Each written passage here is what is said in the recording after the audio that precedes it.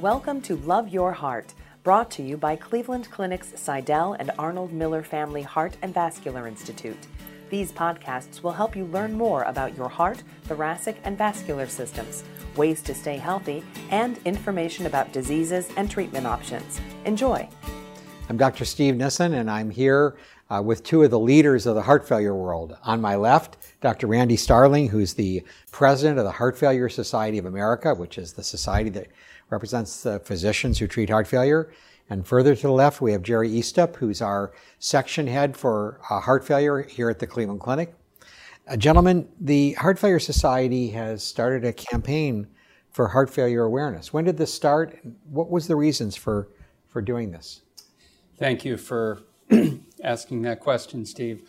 Let me preface by saying that the Heart Failure Society of America was founded about 25 years ago, and it's a multidisciplinary society. So one of our cornerstones has been all caregivers, nurses, nurse practitioners, pharmacists, the whole gamut of care. In that context, we are also now embracing patients as part of our membership. That's something new just starting this year. That's very unusual for a professional society. Well, we're not the first, but we think it's going to be very, very important for HFSA. We have a patient on our board, and so heart failure awareness is something that really came on our radar screen about 5 years ago.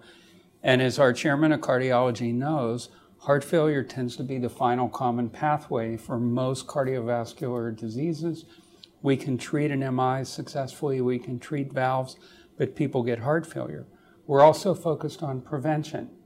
So we know that obesity, diabetes, hypertension, all of these issues are important.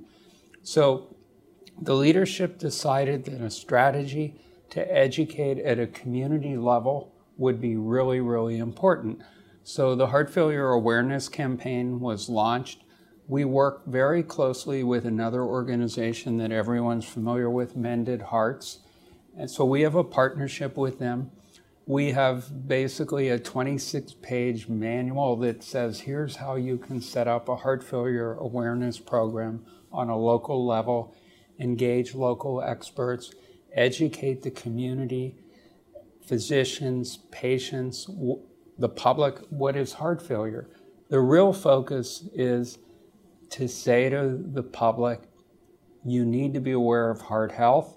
If you take care of your heart, you may never need to think about heart failure. That's very good. So, Jerry, what's the scope of the heart failure problem? I mean, how big of a problem this is now in modern American society?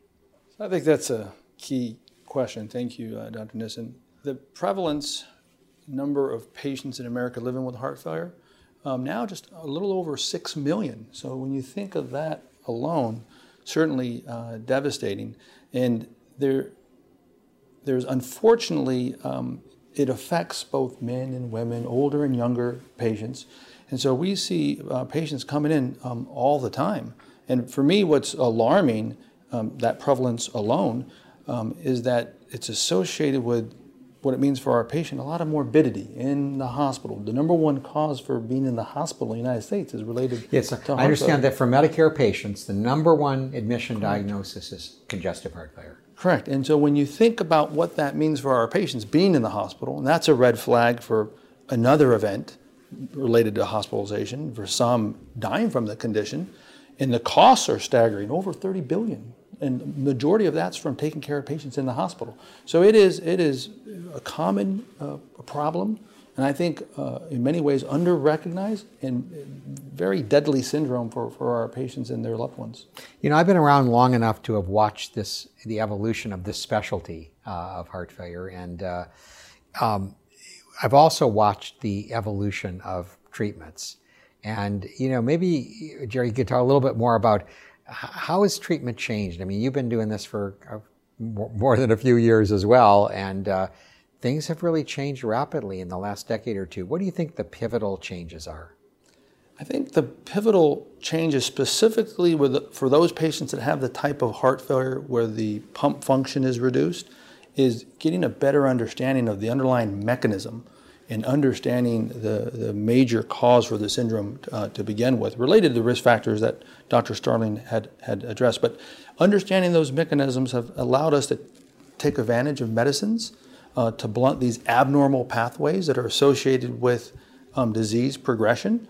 And so this dates back to work done in the 90s and late 90s, and really we now have guideline therapy that's concrete and is associated with positioning our patients to live longer on these balance of medicines, to have a better quality of life.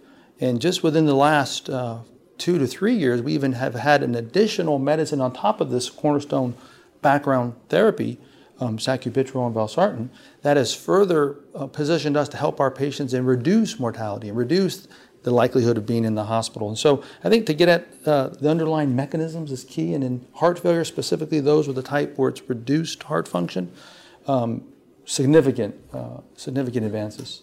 So Randy, the medical devices have really evolved as well. Maybe could you summarize sort of what you think are the really rapidly progressing and what's the progress been in the device world? What do people need to know? So I'll make 3 comments briefly.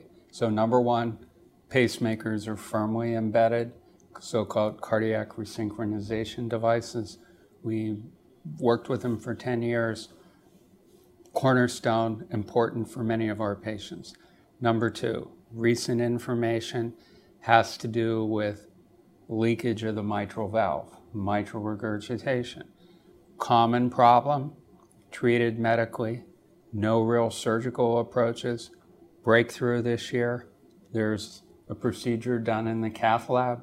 It's like putting a staple in the valve. The mitral clip? The mitral clip. Astounding results. The community's still wrapping their arms around it. We're waiting for the FDA. We think it's imminent that it will be approved. But reduction in death and hospitalizations, which is a big problem. Number 3, at the end of the line, severe heart failure. What are the treatments? Transplant, mechanical support, or essentially hospice and palliative care.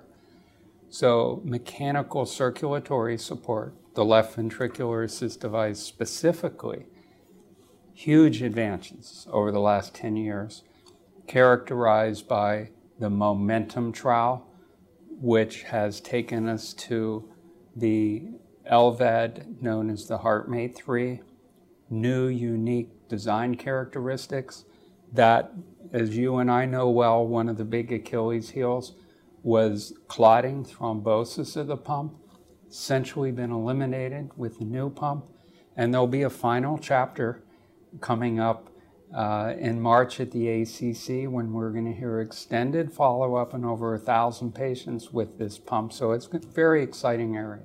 Now, Jerry, you've been an advocate and an innovator in finding ways to keep people going while they're getting ready for transplant and so on, using some innovative mechanical support devices. Maybe you could talk for just a minute about that as well.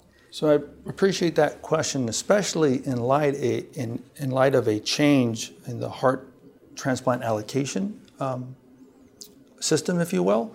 And we are now positioned to help our patients and support them with these device platforms that can be placed under the clavicle in the axillary artery. And our team here at the Cleveland Clinic has a vast experience in managing patients with more advanced heart failure and what we call shock.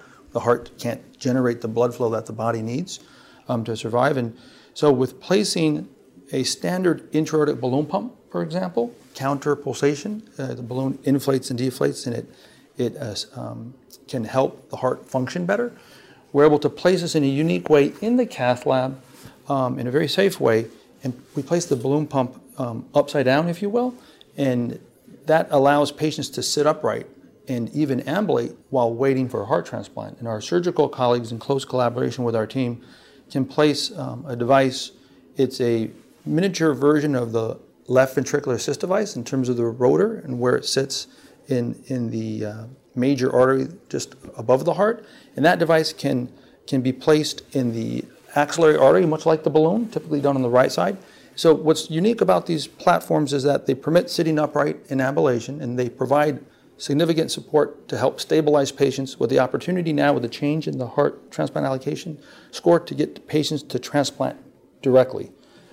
We now have a 500-mile radius from the donor hospital where those patients that are the sickest, that need such devices, a device like that, have the opportunity to be supported and be higher prioritized, if you will, and to get to transplant. And so we're seeing certainly that here locally, and a lot of discussion around the country. And we're going to be very interested in understanding the benefits and risks with such a strategy.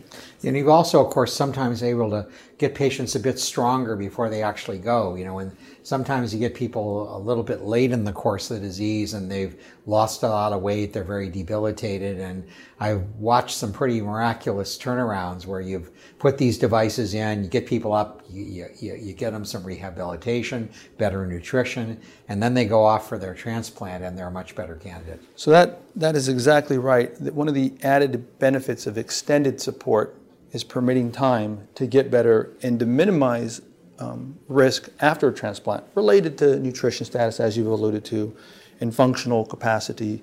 And so those are very important observations, and based on our preliminary experience, even some improvement in kidney function for those where the kidneys aren't doing well because the heart is ill, if you will. And so multiple advantages with these short-term devices that we're using in select patients to bridge them to transplant.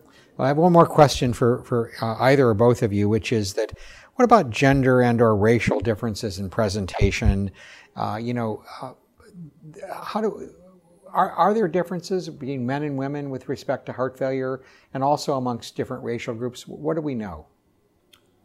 Let me, if I may, take gender, and Jerry can, because he's had a lot of experience in his former practice area with diverse populations. But I want to mention, if you drop by up in the heart failure unit where I was this morning, I watched two of my patients walking up and down the halls with an intra-aortic balloon pump. In their axilla. Their axilla. Yeah. So yeah. It is. That's remarkable. It's a sight to see, and it's real.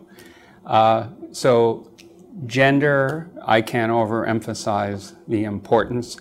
Women are different than men. They have different. I noticed. They have different nuances. They have different presentations. So-called heart failure with preserved ejection fraction, which we didn't even talk about 15 years ago, we know is rampant in women, especially in their 6th and 7th decade. And in particular, we're striving to find therapies for that condition. I also want to mention in this awareness context, we have not done a good job, as you know, in enrolling women in clinical trials. So we've underrepresented women, not intentionally, in clinical trials, in leadership positions, on our faculties. So Heart Failure Society of America, and I know Cleveland Clinic, this is a most important area of focus. That's terrific. And Jerry, about the racial issues and racial differences. So I'd like to highlight a few things about the racial differences, and one related to African Americans. And I think we've learned that the prevalence, in fact, higher in this patient population, and the underlying cause for many seems to be different. The number one cause of congestive heart failure is related to blocked arteries in the United States. The African Americans more commonly related to high blood pressure, and certainly may be both coronary artery disease or blocked arteries and high blood pressure. But I think a highlight or a point is that high blood pressure is a major risk factor for developing congestive heart failure, and seems to be more so in African Americans for a variety of reasons. And so I think if that is a patient concern, certainly would merit screening. You want to be very aggressive to control blood pressure in this, in everybody, but certainly in this patient population. That's great. Well, first of all, thank you both for your efforts to bring awareness about this huge public health problem. And this campaign is a terrific, terrific opportunity to educate both the public and frankly, many of our colleagues about the optimal management of these patients. And, I know you both worked very hard to bring to the Cleveland Clinic all of these advanced therapies that give us so many options for patients. So thank you for all that you do. Thank you. And thank you for watching. Thank you for listening.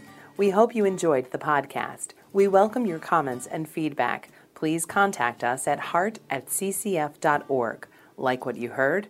Please subscribe and share the link on iTunes.